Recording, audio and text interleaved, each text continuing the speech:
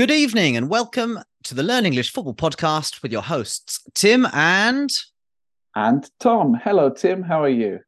I'm very well, Tom. How are you? I'm doing fine, thanks.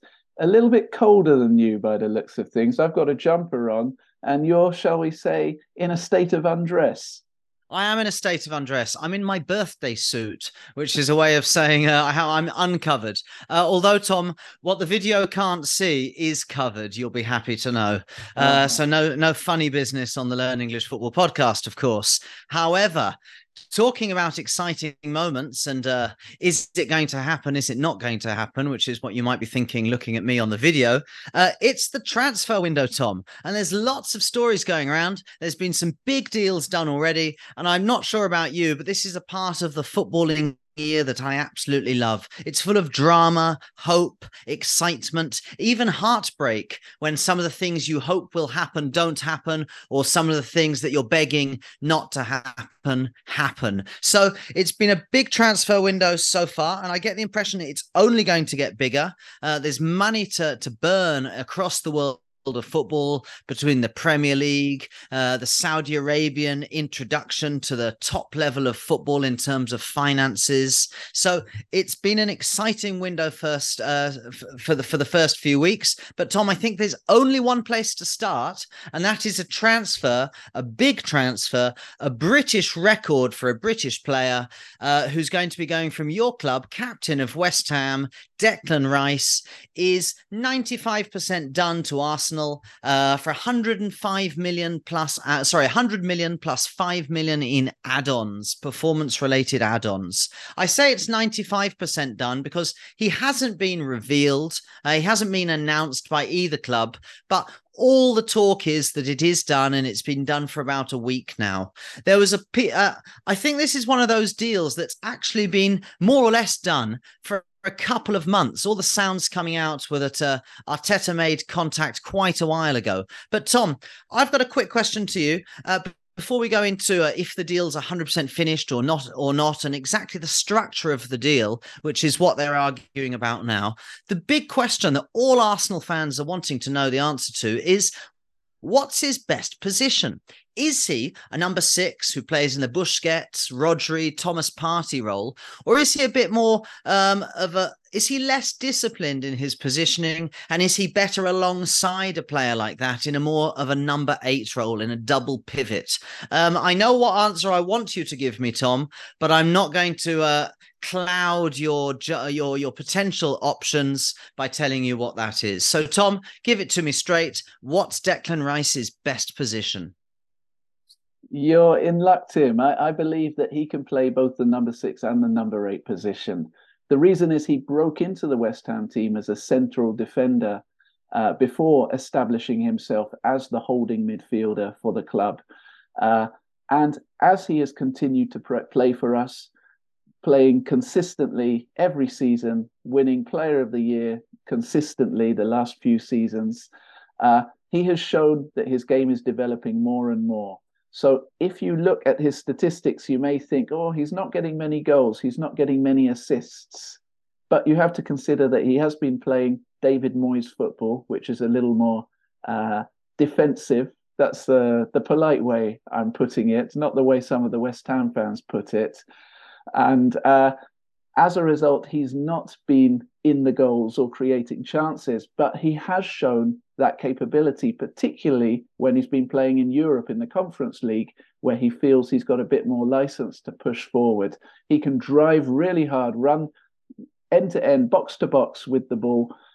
His shot is coming on. I think you will find that you can use him in both positions, but I expect Arteta will rely on him more as a number 6 defensive midfielder.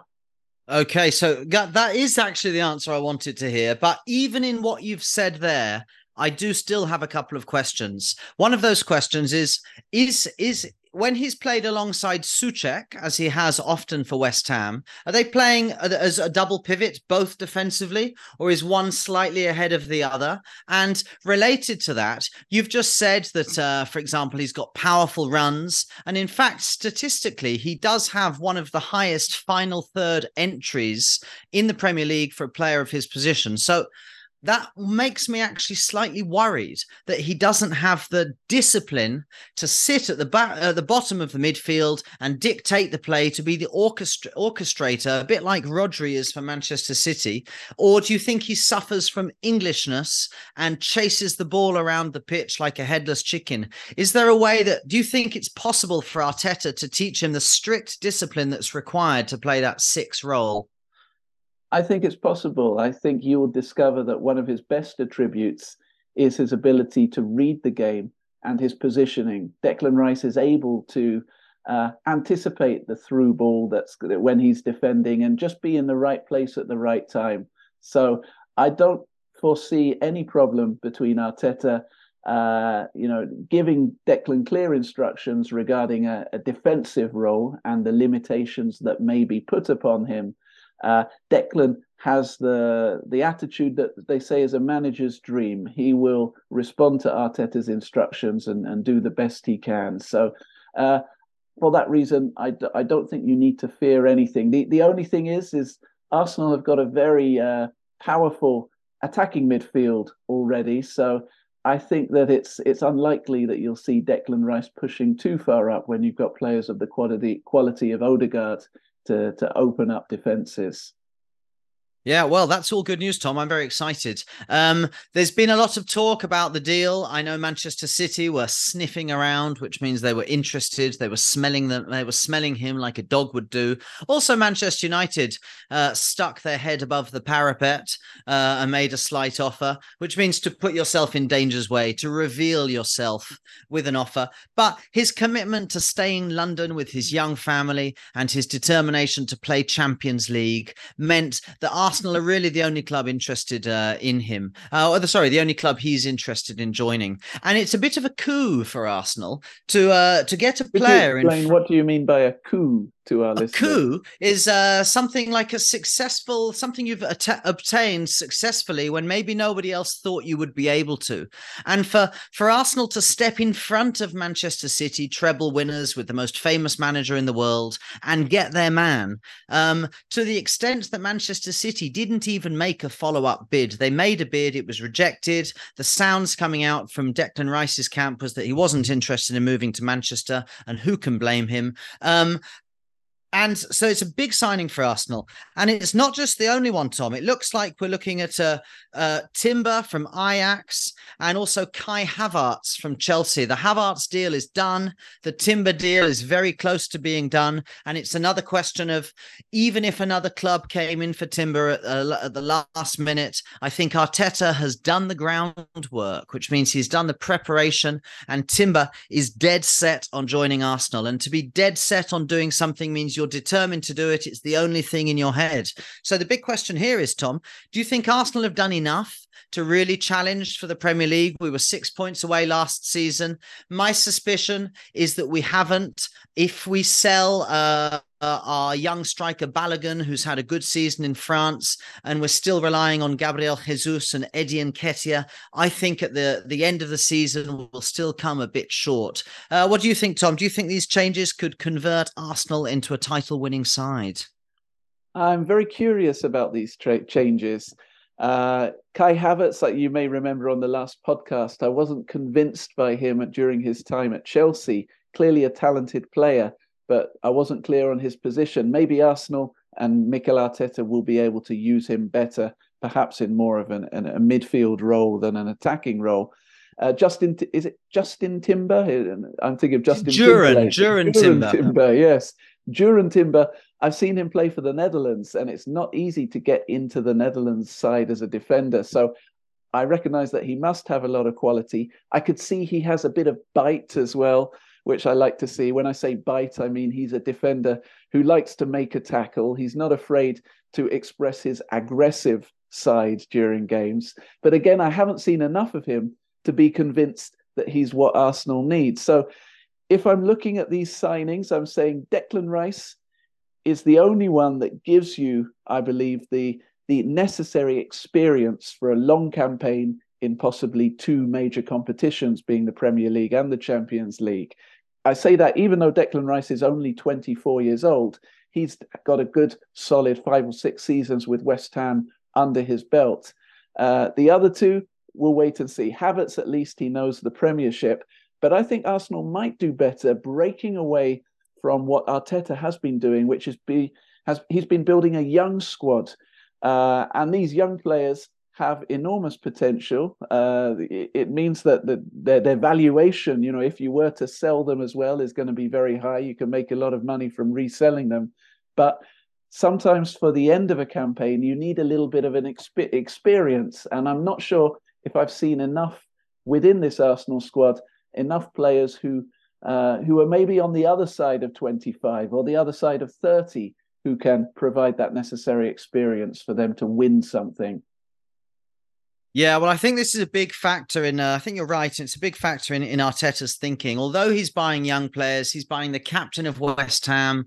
He's buying Havertz, who maybe he's not a leader, but he's done it at every level. He's a German international. Of course, he scored the winner in the Champions League final for Chelsea against Manchester City. I think we're all hoping for the Kai Havertz from Leipzig, not the Kai Havertz from Chelsea in the last season. But let's not forget, he's been playing out of position for the last season as a false nine. He never played as a nine at Leipzig, so I've got a lot of faith in him. A lot of good managers have rated Kai Havertz, and until now, Arteta's always made good signings so far. So I think the signs are good. And Timber, I agree, he's got a lot of bite, but he's like a new breed of centre back. He's only 6 foot or 5'11", which to non-English people is about 180 centimeters. So he's unusually short for a centre back. However, that happened last season with Martinez from Ajax to Manchester United, and Martinez had a great season. So I think it's time to be positive. Moving on to West Ham, Tom, you're going to have a lot of money in the pocket, especially since West Ham have insisted on the vast majority of the payment coming in the first 2 years in 3 installments, not spread over 5 years like Arsenal wanted. So how do you think West Ham are going to spend this money, and who, most importantly, are you going to replace Declan Rice with? I think West Ham fans are getting a little bit nervous, Tim, a little bit worried. We're seeing a lot of the clubs around us make big moves in the transfer market and secure new signings. We know that West Ham have not always been strong in the transfer market. We've not always had the first choice or the first pick of players. We've often been 4th or 5th on their list of clubs they want to join. We sense it will probably be the same again this year. I'm hearing rumours that to replace Declan Rice, I've heard the name Calvin Phillips from Manchester City come up, or Paulinho from Fulham. Both will be quite expensive for us. Neither of them, I think, are up to the quality of Rice. I hear Fulham want 65 million for Paulinho, which I don't think West Ham will pay. Phillips, he's a bit more streaky. By streaky, I mean he has good spells, like when he played for England in the Euros a year and a half ago, and then he can have other spells where he's overweight and on the bench, or just hardly featuring or injured for long periods. So I don't know what to expect, but I would take Phillips. You know what, Tim? I would take Harry Maguire at this point. And I say that seriously, deadly seriously. I know we've joked about Harry Maguire, but I'm now accepting that David Moyes is in charge. We've got Moyes ball again, and I know exactly the kind of player Moyes wants. He wants strong, defensively minded players who are dangerous at set pieces meaning corners and free kicks. And Harry Maguire ticks that box. He's got the experience. He won't take chances at the back. He doesn't have the skill, the technical ability to do that. And he can also be a threat in attack. So Harry Maguire would be lovely. I've also heard that Harvey Barnes is on the list. So maybe Harvey Barnes could be a possibility for us. That would be great if Yeah, we could get him. Yeah, I mean, some big names there. I've also seen some other names linked. I've seen, I think you mentioned Paulinho, Alvarez, Kelvin Phillips, James Ward-Prowse, of course, a slightly different role, but he's a solid central midfielder with a lot of Premier League experience, great from the set piece. Of course, he should be going slightly under the market value with Southampton being relegated. Also, Matteo Guendouzi, who, of course, Arsenal fans will remember. He's now at Marseille and playing very well on the fringes of the French international side, which means to be on the fringes means to be just on the outside, but knocking on the door. So it's an exciting time for West Ham. But you mentioned there that Fulham are asking for 60 million for Paulinho. Well, that, Tom, is what happens when you demand 105 million for Declan Rice. I mean, whatever West Ham demanded from Arsenal, there was always going to be a little taxation, a little markup on any buys they make this summer. That's how football works. I mean, when everyone knows you've got the money and you're desperate to make a change, then you can't really blame the selling clubs for trying to make as much money as possible, just like West Ham have done with Arsenal. So, Tom, let's move on. Another club which has made some interesting signings in the Premier League is, of course, Liverpool. The most unpronounceable name in modern football. I'm going to give it a go. Soboslai, the Hungarian youth I think you got prospect. That one right. Yes. The Hungarian youth prospect, impossible to pronounce, very good on Football Manager. I discovered about 5 seasons ago. He's been a really young prospect from the second he was going through at Salzburg, and he got the move to Dortmund. His first season and a half at Dortmund, he was very strong. The only thing is, Dortmund or was he at Leipzig? Oh, sorry, Leipzig. Sorry, yeah. He was very good at first, but he has gone off the boil a little bit in the last season. To go off the boil means to lose your form slightly. But I think he's got all the potential. He's scored in the Champions League. He's scored at national level. He's been a starter in the Champions League since he was 18 years old. So I think it's a good signing. And of course, it feels like a long time ago now, but Alexis McAllister from Brighton, the World Cup winner, and a big money move to Liverpool. And I know Liverpool fans were saying they needed to renovate the midfield, to refresh the midfield, to get some young, fresh legs. And to be honest, these two signings look exactly what Liverpool fans have been crying out for. They're quality players. They've got them. Okay, they're expensive, but compared to some of the transfer fees being paid nowadays, that I would consider them reasonable prices. So the big question here, Tom, is do you think these two signings can take Liverpool back to being Premier League contenders, Champions League finalists? Or do you still think Liverpool are a little bit short, maybe in defence, maybe at right back, and maybe up front? Because although Gakpo looked like a good player, he didn't score a load of goals. And Darwin Nunez as well was injured, was suspended a lot. They didn't have the kind of guaranteed goals that a front three of Firmino, Mane and Salah had provided them for all those years. Do you think Liverpool are going to be able to come back, Tom? I think these two Liverpool signings are just the ticket. By just the ticket, I mean they're exactly what Liverpool need. I think they will come back. I think that these two signings, you are right, they are expensive, although arguably getting McAllister for 42 million euros, you could argue that's a bargain. I would say that after watching his contribution in the World Cup and watching his contribution at Brighton, again, we've got a player who takes the free kicks, takes the penalties, box-to-box midfielder. He's like the engine that is just pushing that team forward.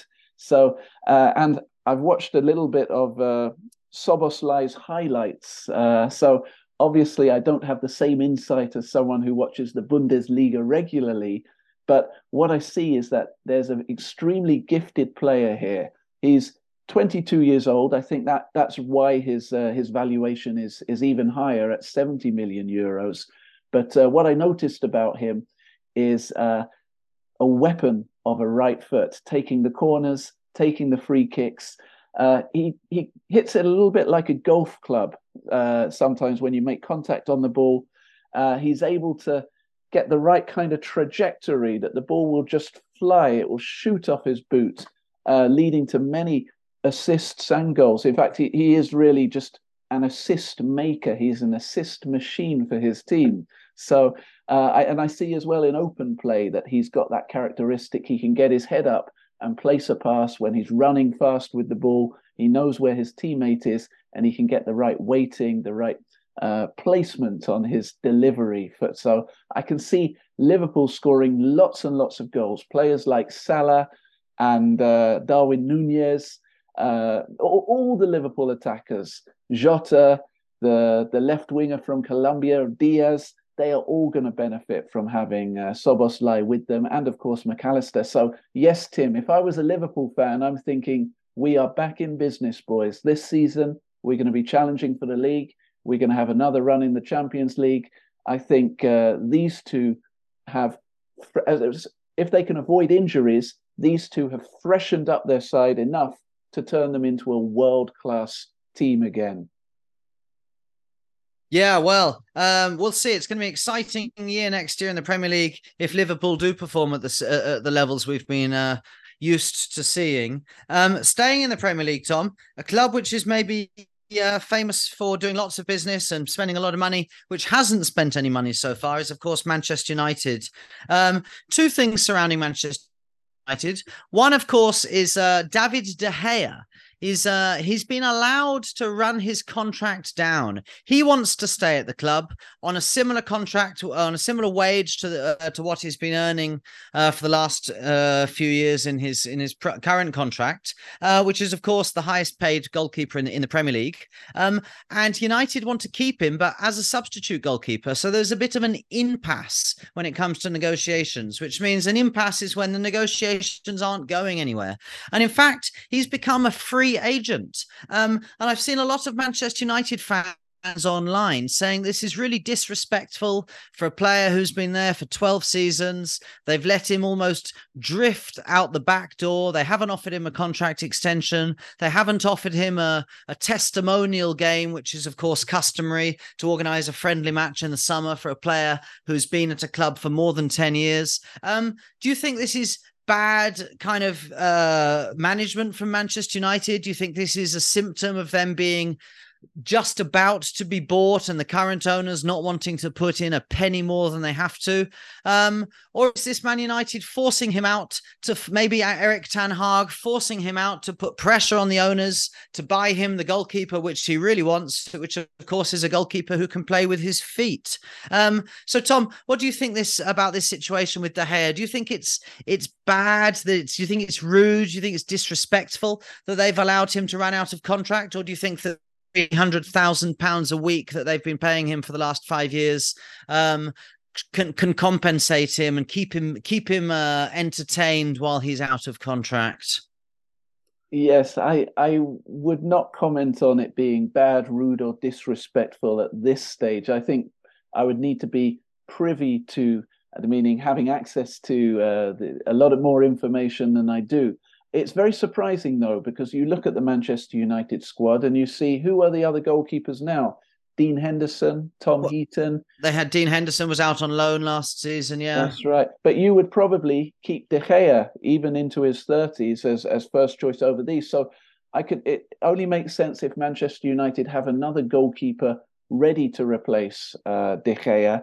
But you would expect them to sign that goalkeeper already.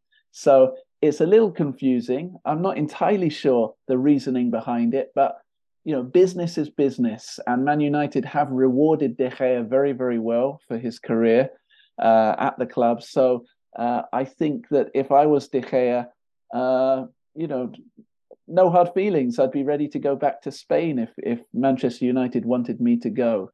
But that's me. I don't know if De Gea has a stronger attachment with the club, because you are right. He has been there over a decade now.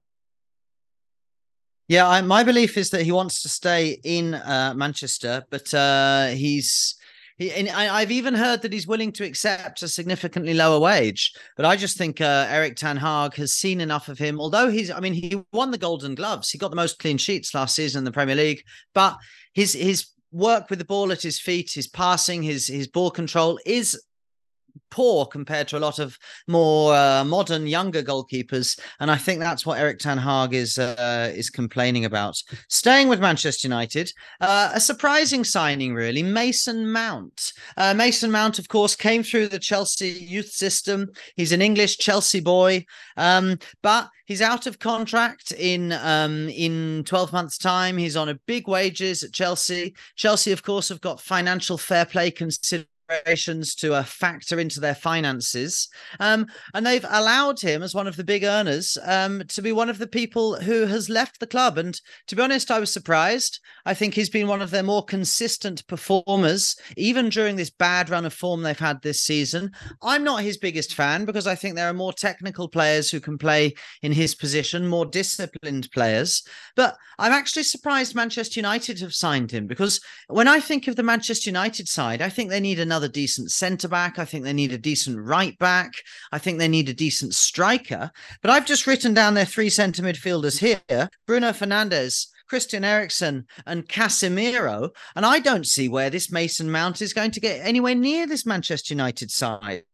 Can you see Mason Mount starting in number 10 position before Bruno Fernandes? Or can you see Mason Mount being disciplined and tactically and defensively aware enough to play in a deeper position that Eriksen has done so well playing this season? Or do you think it's a square peg for a round hole, which means, is a way of saying in English, the wrong solution problem because it doesn't fit? So, Tom, what's your opinion of this Mason Mount deal?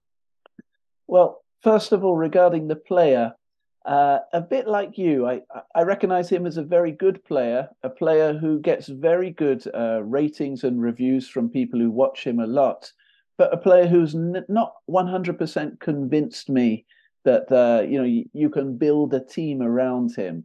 For England, I remember he came on against France and made a very important contribution to earn us the penalty that Harry Kane missed. Sorry, so that shows me that here is a player who can come on, make an impact off the bench and make a difference.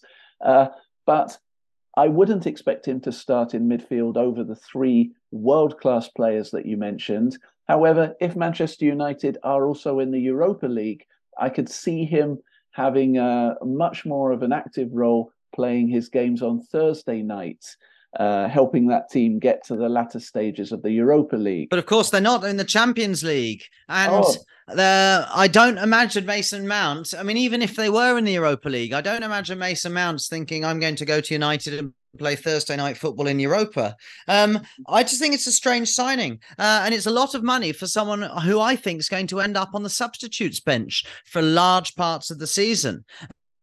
I think it's a strange one personally, partly because I never like to see a homegrown talent leave a club, and especially when they're going to a rival. I haven't got a much sympathy for Chelsea, but I would like to see their homegrown talents stay there. So slightly disappointing. Tom, let's move on then. And we've got a few things to talk about. We're going to leave the Premier League now. And the question is, how far would you like to Tom? Would you like a short haul European flight, or would you prefer a long haul international flight? You take your plane, and I'll tell you where you're going.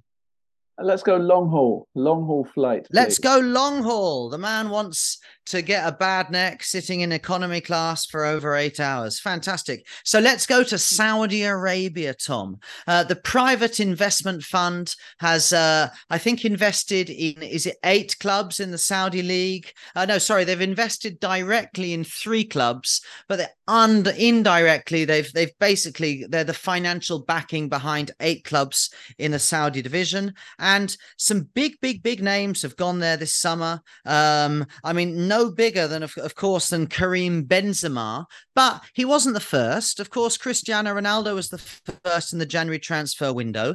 Everyone thought it was a strange move when he went there, but with every big name player who goes there, the Ronaldo moves looks less and less strange, and it looks like he might have been ahead of the curve, which means to be ahead of the curve is a way of saying to anticipate what's going to happen, so therefore to put yourself in a good situation. Other big names, of course, we've had Benzema, we've had Koulibaly from Chelsea. We've had N'Golo Kante. We've had Ruben Neves from Wolves to Al Hilal. So, I mean, there's some big name players there. I think the outlier, the one who's different to the rest, is, of course, Ruben Neves, because the rest of the players are in the autumn of their career, which means they're coming to the end of their career. So maybe it's less surprising for them to get a big payday. And for any of these people who are out there criticizing people going to Saudi Arabia, I just want to read you a quote from Koulibaly, and I start quoting now. I will be able to help my whole family to live well, from my parents to my cousins, and above all, to support the social activities that my association do in Senegal. We started with the conversation of a pediatric clinic in the village of my parents. So for all those people who are out there criticizing these people for going to Saudi Arabia, I think we should think about the impact that this money can have on them and their families. One thing is what the footballers in Britain have, and they probably make everyone around them rich, and they can probably make even one or two generations further down rich. But these Saudi Arabian contracts are so big that it's taking it to another level. I mean, you could go back to your village in a poor country and make massive changes to the quality of lives of the people living there. And also, a lot of the people who are criticizing them, for example, I saw an article in The Athletic, the sports journalist newspaper, criticizing people moving to Saudi Arabia. But then, of course, The Athletic is owned by oil investors, by two massive oil investors. So I think it's a bit like the pot calling the kettle black. The Athletic is willing to push global warming, which lots of people say is the biggest threat to humanity, but they're unwilling to say that they're unwilling to support the Saudis. So I think there's a bit of hypocrisy. Tom, do you think like me? Do you think there's a lot of hypocrisy surrounding this criticism of Saudi Arabia, or are you one of the critics? I must admit, before hearing you, Tim, I was not aware of the criticism of Saudi Arabia. Uh, my own perspective is that this move to expand the Saudi Arabian Football League is part of MBS, the current head man at Saudi Arabia, Mohammed bin Sultan, I believe his name is. Bin Salman. Bin Salman, thank you. It's part of his mission to open up Saudi Arabia to the world, to make it much more of an attractive destination, not only for tourists, but also for footballers to come and draw more attention on Saudi Arabia in the same way we've seen happen in the United Arab Emirates and Qatar. And it makes sense. I can see why he's doing it. Do I think it will be successful in the long run? No. At this stage, I think it's more likely to be a bit like in the 1970s when the New York Cosmos signed Pele and George Best and other players came and joined that league at the end of the career. In the end, that league folded. It has come back now as something stronger, but it takes time. It takes history and hard work to build up a league and maintain it. At some point, the money often runs out. So I expect to see some growth in the Saudi Arabian league. It's clear when you talk about the comment about Koulibaly, yes, absolutely. Being Senegalese as well, we have to consider what Sadio Mane has done, how many people in his community he has helped. I can see why a player like Koulibaly would see the opportunity, that a great opportunity to do the same. And he's not the only one. You've mentioned a few players. You didn't mention Edouard Mendy, who has come to Al Ahly in Saudi Arabia. And one that caught my eye, Brozovic, the Inter Milan centre-back, only 30 years old. Those ones are a real surprise because here are players, Ruben Neves, Brozovic, centre midfielders, the top of their game, world class. Ruben Neves is a mystery because he's only 26. He was the captain of Wolves. He could have gone on to join linked with Barcelona. He linked with I'm sure the top 8 or 10 clubs in European football. Yet he's chosen Saudi Arabia. So that's a mystery. I've got a little conspiracy theory here for you, Tom, if you want one. Yeah, go on then.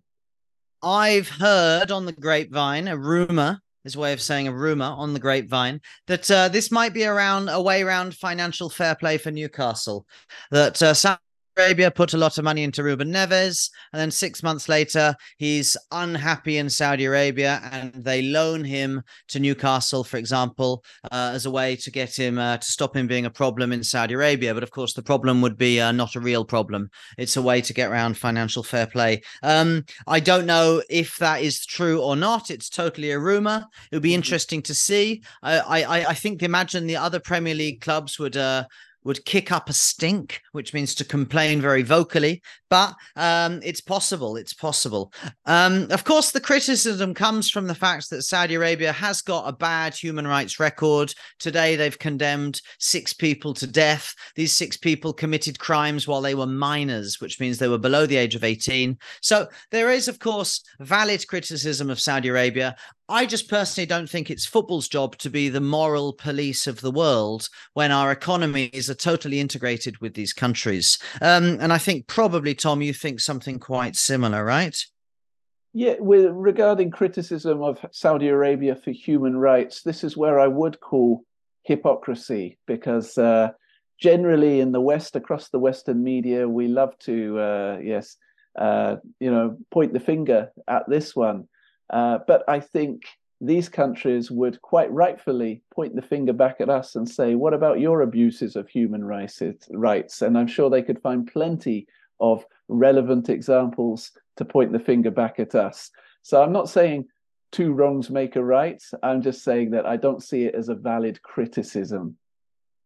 Yeah. And just on a footballing level, I mean, over the past few years, we've seen a situation where Premier League clubs almost can't sell players because the wages that the Premier League is willing to offer just cannot be matched by any other clubs across Europe. So finally, it looks like the Premier League has got their opportunity to sell players. It's come at the perfect time for a club like Chelsea, who made some incredible investment in the January transfer window and are now trying to get rid of some of the dead wood. Of course, dead wood is things that you don't need or want anymore, things that are not useful to you. And for example, Koulibaly, Eduardo Mendy, you've just mentioned as well. Ruben Loftus-Cheek has gone to AC Yes, Milan. Loftus-Cheek. I mean, if there is a definition of deadwood with a picture in a picture dictionary, I mean, Loftus-Cheek has to be the image.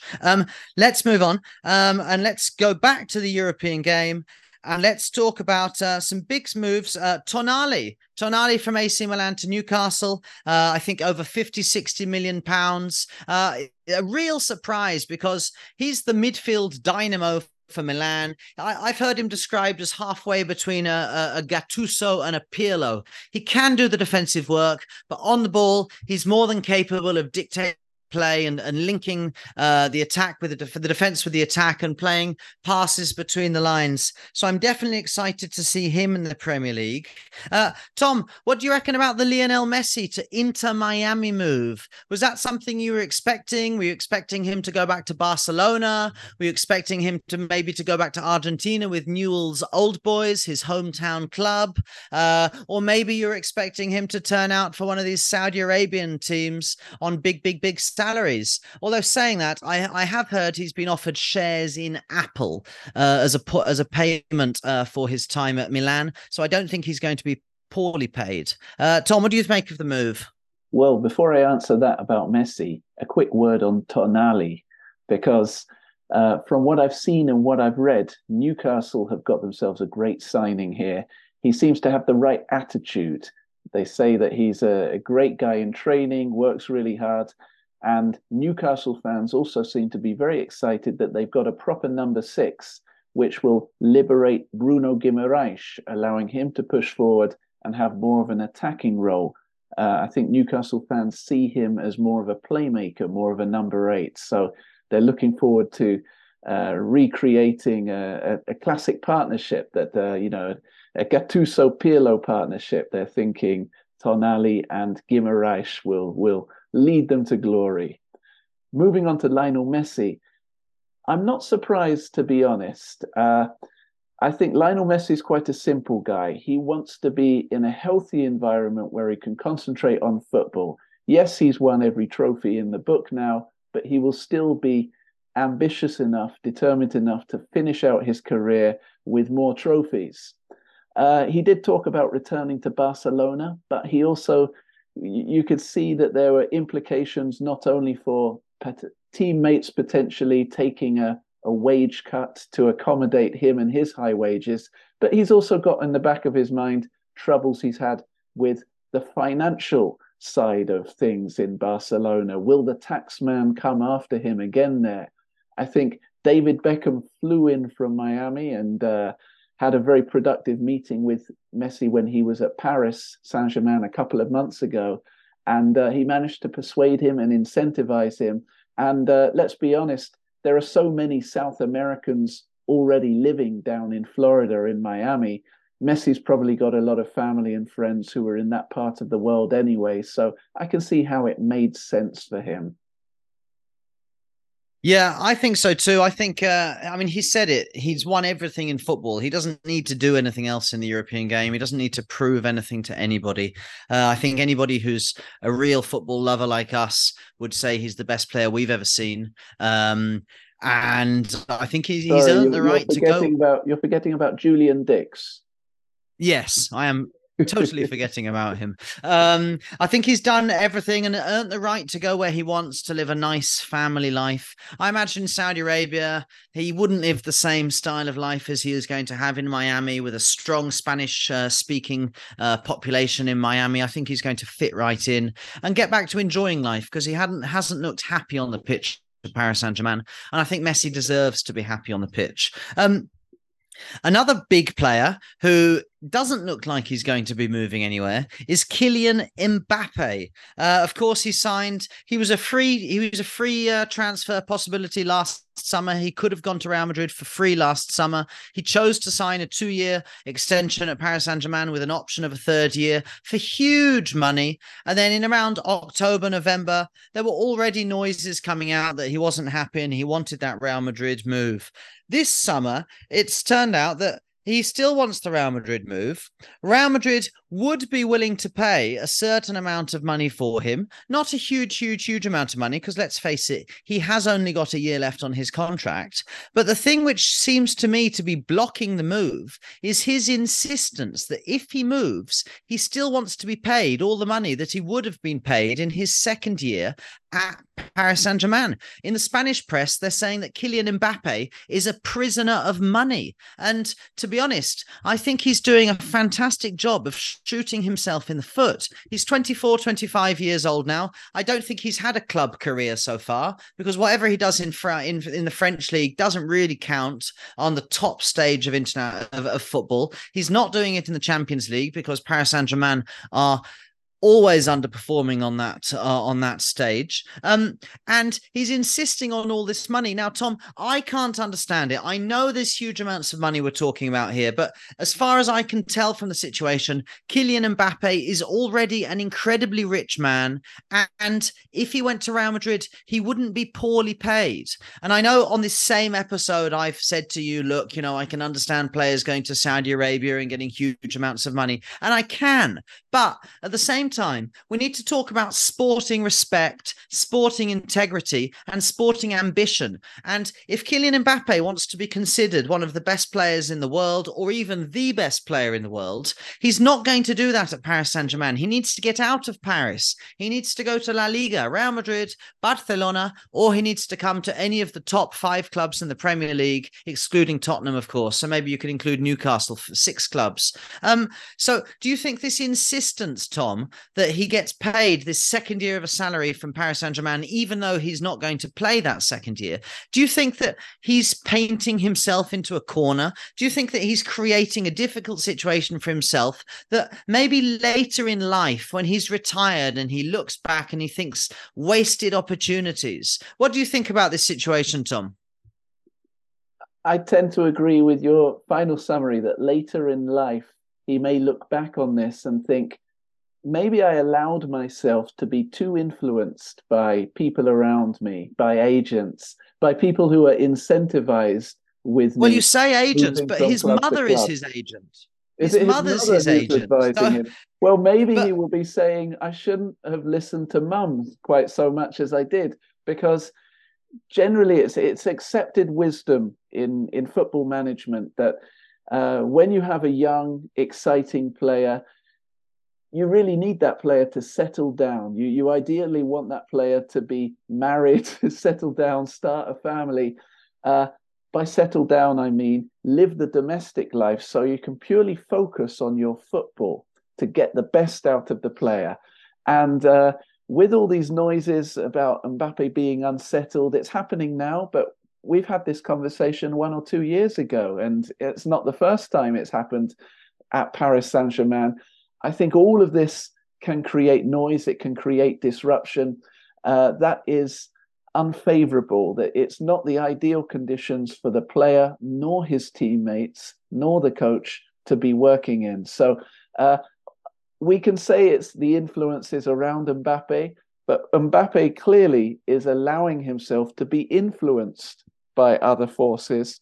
And he's got a little, this is my own two pence opinion, so it might not be true at all, but he seems to have a little bit of the grass is always greener mentality. And you're right, he can look to the Spanish league or the English league and think, oh, I want to be at one of those clubs. Or he can accept that he's at the best club in France and he can stay with them on their trajectory, because I think it is only a matter of time before France do finally win, or the Paris Saint-Germain do finally win the Europa Champions League. Well, I can't see them winning the Champions League, especially with the loss of Messi, the potential loss of Mbappe, changes in management again. So I think he needs to get out. I really do think he needs to get out. I mean, I'm just looked now. He's 24 years old. Haaland is 22. A year ago, there was no talk about Haaland for Ballon d'Or. It was all Mbappe is going to be the next Messi and Ronaldo. But nowadays, people are talking about Haaland because he's winning Champions Leagues, he's winning Premier Leagues, he's playing at the top level week in and week out, which means every week. So I think he's in danger of being overtaken by a new generation of players, but who are the same age as him, who previously he was much ahead of. They're catching up with him. I mean, I can think of other players, Vinicius, who's had a better domestic season, Mbappe or Vinicius. As far as I'm concerned, Mbappe hasn't scored a goal because nobody watches Ligue 1. So, I mean, and you could even argue players like Bukayo Saka are performing at a higher level on a week in, week out basis. So I really would say to you, Kylian Mbappe, get out of the French league and start performing on a weekly basis. I urge you to, because I want you to develop into the player that I think you can be. And I think also it's too easy, the French league, for him. He needs to be suffering. He needs to have a defender who does cause him problems to make him find solutions to those problems. I worry that he's going to arrive in the Premier League or La Liga at 26 years old, think he's a great player, and realize that it's a bit too late to learn some of the things he could have learned when he was 21, 22, 23. I'm worried, Tom. I would hate for that talent to be wasted. Let's move on. Our loyal Spanish listeners who do tune in on a weekly basis will be happy to know we're moving on to talk about two signings, or one signing and one potential signing related to the Spanish league. So let's talk about the one that's happened so far. Jose Lu has gone from Espanyol to Real Madrid. I believe he's got Real Madrid connections. I think this is a buyback. I think they had first refusal. A lot of our British listeners will, of course, remember Jose Lu for his time at, is it Stoke and Newcastle? That's correct. There weren't great performances in the red and white of Stoke or the black and white of Newcastle. However, he went back to Spain. He's learned his game. And at Espanyol this season, he's had a good season. It's to such an extent that he's actually broken into the Spanish national side. He's had some good performances. He's scored a couple of goals in the UEFA Nations League, which of course Spain won. So he has had a good few seasons. But looking at his value on transfer markets, it's only £6 million. He's a 33-year-old striker. If he was going to set the world alight, you would think he would have done it already. And of course, he is replacing Kylian Mbappe, who has been a fantastic performer. I'm just looking now. He scored 16 goals this season in La Liga, at a goal every about a goal every 2 games. So nearly 0.5 goals per game, which isn't a bad return for Espanyol, who, of course, were fighting relegation all season. Um, but firstly, are you surprised by this move? Do you think Jose Lu can step up and maintain the level of performance? Or do you think Real Madrid are looking for a stopgap? And a stopgap is something that you use to fill a hole, a temporary solution to allow you to wait for the solution that you really want, which, of course, to Real Madrid would be the player we've just been talking about, Kylian Mbappe. So what do you think this is, Tom? Do you think this is a shrewd, experienced signing, or do you think this is a stopgap? To answer your first question, I would have been surprised if I hadn't already heard the rumors. But this move to Real Madrid was very much talked about in the Spanish press as on the cards. It seems like it was lined up many months before, based on his brilliant form for Espanyol and also the Spanish national team. But I do agree with your second comment that it is a stopgap. He is somewhat of a placeholder, another expression that means the same thing. At 33 years old, he's seen better days already. You know, he's on the wrong side of 30. For a club like Real Madrid, they're thinking we need someone to play that number 9 position. Now we've lost Benzema, but we also need to keep looking for someone younger who can come in and take over, and be our next finisher, not just for 1 or 2 years, but for the next 5 or 6 years, or maybe longer. So I think it's a convenient deal for both Joselu and Real Madrid. But I don't expect to see him starting every week in La Liga, nor the Champions League. Well, if he's not starting, Real Madrid will have to change their shape and play maybe with a false 9, or even with Rodrigo as a 9. But it's going to be interesting. And moving on to, I think, our last player on the discussion today is, of course, a player we're very familiar with because we've been watching him all season. El Bilal Torre, the Ivory Coast born Mali international, who, of course, came last season from Reims in Ligue 1 in France to Almeria. I think he came for about 6 or 7 or 8 million euros. And he scored 7 goals this season. He's a very young striker. He's got good physique. He puts himself about, which means he pressures the defense. I think he's a manager's dream because he's the first line of defense when Almeria haven't got the ball. But at the same time, he's only scored 7 goals, and the rumors are that Everton are interested in him. I've seen rumors online of basically a 40 million euro offer. It's a slightly confusing rumor because I've seen a 40 million euro offer as the headline, but then when you read the article, it says 5 installments of 4.3 million euros, which of course doesn't add up to the 40 million euro headline. So I imagine the 40 million euro headline takes into account the value of his contract as well. And reading a bit about reading from the Almeria director of sport, El Assi, the right-hand man, of course, of Turkey.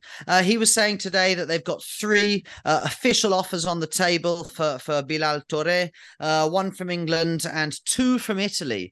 I imagine the high-level offer would be the English offer, the Everton offer. I know Everton were looking at him last season while he was still at Reims, but he was very raw last season. This season, at least, he's had a bit of experience. So 2 questions, Tom, really for you. Firstly, do you think he's good enough to make it in the Premier League? Sorry, 3 questions for you. Firstly, do you think he's good enough to make it in the Premier League? Secondly, are you surprised at the value of the offer? And thirdly, how much truth do you think there is behind this offer, considering the financial situation that Everton are in, the fact that they've got real financial problems with financial fair play rules. They've overspent ridiculously over the last 5 seasons and still been battling relegation. If we think back to last season, they had to sell Richarlison just to balance the books. So yeah, Tom, what do you think about those 3 questions related to El Bilal Torre?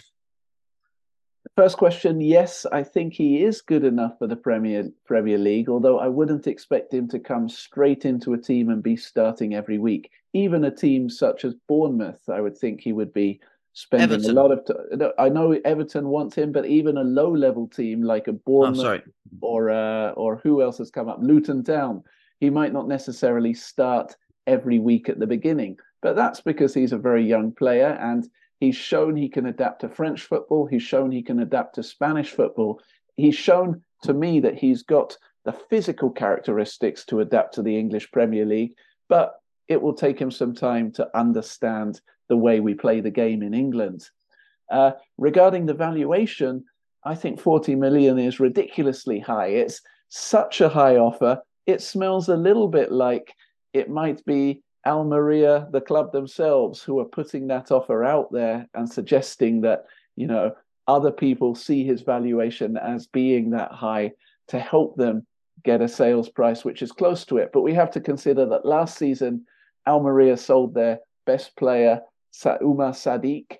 And I think in the end, he'd scored a lot of goals for Almeria and he went for about 20 million euros, I think. So the idea that Bilal is worth twice as much as Sadiq, I don't see it at this stage. He's unproven. He was a little bit unlucky because he suffered some injuries, especially in the second half of the season. He came back strong in the final game, scored a goal. But at this stage, I still have to say he's still not fully proven. We want to see a longer season, a full season under his belt. If he played well for Almeria, let's say he scored 10 goals, 5 assists, we might start to see some valuations getting up towards 20 or 30 million. And what about the final question, Tom? Do you think there's any truth behind this offer, or do you think Everton are in a financial position to pay that kind of money? Or do you think this is what you refer, maybe you've already referred to it, you think this is maybe Almeria putting the offer out there to create a bidding war or to create a false sense of market value? It smells a little bit like there's a false sense of market value being created by the club that want to sell the player, in this case, Almeria. Everton, I think Everton are in deep trouble. They really need to freshen things up. They've got Sean Dyche there now, but they also need to boost their squad to make some big signings. Bilal Toure could be a good addition, but I think if Everton paid more than, I would say, 17 million for him, 17 million pounds, that is, then they are taking a terribly big gamble on a player who might not deliver, could easily be a flop for them. Yeah, and just in terms of what kind of player he is, he has got a lot of ability. I mean, I think he's the high. It's definitely the highest leap I've seen this season. The highest jump in the air was Torres. He's incredibly fast. He's powerful. He's got a good shot. I think he's slightly lacking his link up play, his ability to hold the ball and wait for support to come. I know in the second half of the season you mentioned he was injured a lot, and the substitute Luis Suarez, not the Luis Suarez that maybe many of our listeners will know, came in and I think actually improved the start. Okay, he's a lot more experienced, but he was able to link up much better with the other players and get the midfield more involved in the attack as well. So I think it would be a big risk for a player who's so raw. I don't think he's not good enough, but I definitely haven't seen enough to say that he's 20 million, 25 million, 30 million good enough. So I think it is a big risk. But going back, I mean, you mentioned Umar Sadiq. We can go back a bit further and talk about Darwin Nunez, of course, came through Almeria. Almeria has a reputation of finding good young strikers, having a good couple of seasons with them and selling them on for a big profit. So maybe that's the model they've found. Maybe they've got another striker, another young youth prospect lined up that they could spend some of their profits on. Who knows? Tom, what a feast of transfers. You can see why I said to you at the beginning of the beginning of the episode that I love the transfer window, full of drama, full of hope, full of heartbreak, full of excitement. Tom, can you remember a signing which has changed how you feel about your club or given you a particular amount of hope? For me, I'll always remember Dennis Bergkamp. I was probably only about 10 or 11 when it happened, but he really made me feel that feeling of hope and excitement and drama, of adding an element of culture and quality that Arsenal couldn't call on at the time. I'd like to say that at West Ham, you probably felt something similar when Carlos Tevez and Javier Mascherano came over in a joint deal from Argentina. I think there was that little bit of stardust added to the West Ham side. But Tom, are there any other players that you think have really got your heart going like that? You are right, Tim. Those two gave us a lot of hope when they came over. Ultimately, Mascherano was injured. Tevez delivered. It took him a long time to score, but he kept us up in the Premier League that season. Paulo Di Canio, when he joined, he was in a lot of trouble. He'd pushed a referee to the ground and been banned for some games. So there was a little bit eight of or nine games, some Sheffield United controversy. against Arsenal. Oh, that happened, did it? Right. Well, there was some controversy with that one, but we knew that he was something special. We sensed that he was something special, and he proved to be that. Otherwise, though, Tim, I can't really, off the top of my head, think of someone. Most recently, I might say we got Jesse Lingard on loan in the January transfer window, and he gave us a great boost. Jesse, if you're listening, we'll take you back, but you have to replicate the form you gave us 2 years ago. Yeah, I think that might have been a flash in the pan, a one-off. What about heartbreak, Tom? What's the move which has broken your heart most? I was thinking about this before the episode, and I'm not sure if it's Ashley Cole from Arsenal to Chelsea, of course. Major rivals, and I think it was the start of the decline from Arsenal from the very top, going down, or Robin van Persie, who was Arsenal captain at the time, to Manchester United. He refused to sign a long contract, and basically for the same reason, because he saw the direction Arsenal were going in. Is there a player who's left West Ham and really broken your heart? I have to say we had a series of it. We had such a fantastic young squad back about 20 years ago. And the first one to go was Rio Ferdinand. He went up to Leeds for £18 million. But we couldn't stop the tide, the flow of players going out. And my Joe heart was Coles, the really Frank broken. Lampards. Those were the two where they went to Chelsea the same summer. And I think even Glenn Johnson might have joined them at the same time. So it was losing our three best players all at the same time, or three of the best ones. That one hurt a lot. That broke my heart. Well, fantastic. Well, Tom, I've got some homework for you. On the next episode, I want us to talk about the biggest flop our club has ever bought. A flop is a player you have great expectations for, but who doesn't perform. So that's a bit of thinking for you. Tom, it's been an absolute pleasure to have you on the podcast, as ever. Just a little reminder to any of our listeners, if they want to join the conversation, find us on any of our social networks. Tom's been active again on TikTok. Leave us a review on Spotify or Apple Podcasts or wherever you find us. It's been an absolute pleasure. And Tom, I'll see you next time. Thank you. Thank you, everyone, for listening.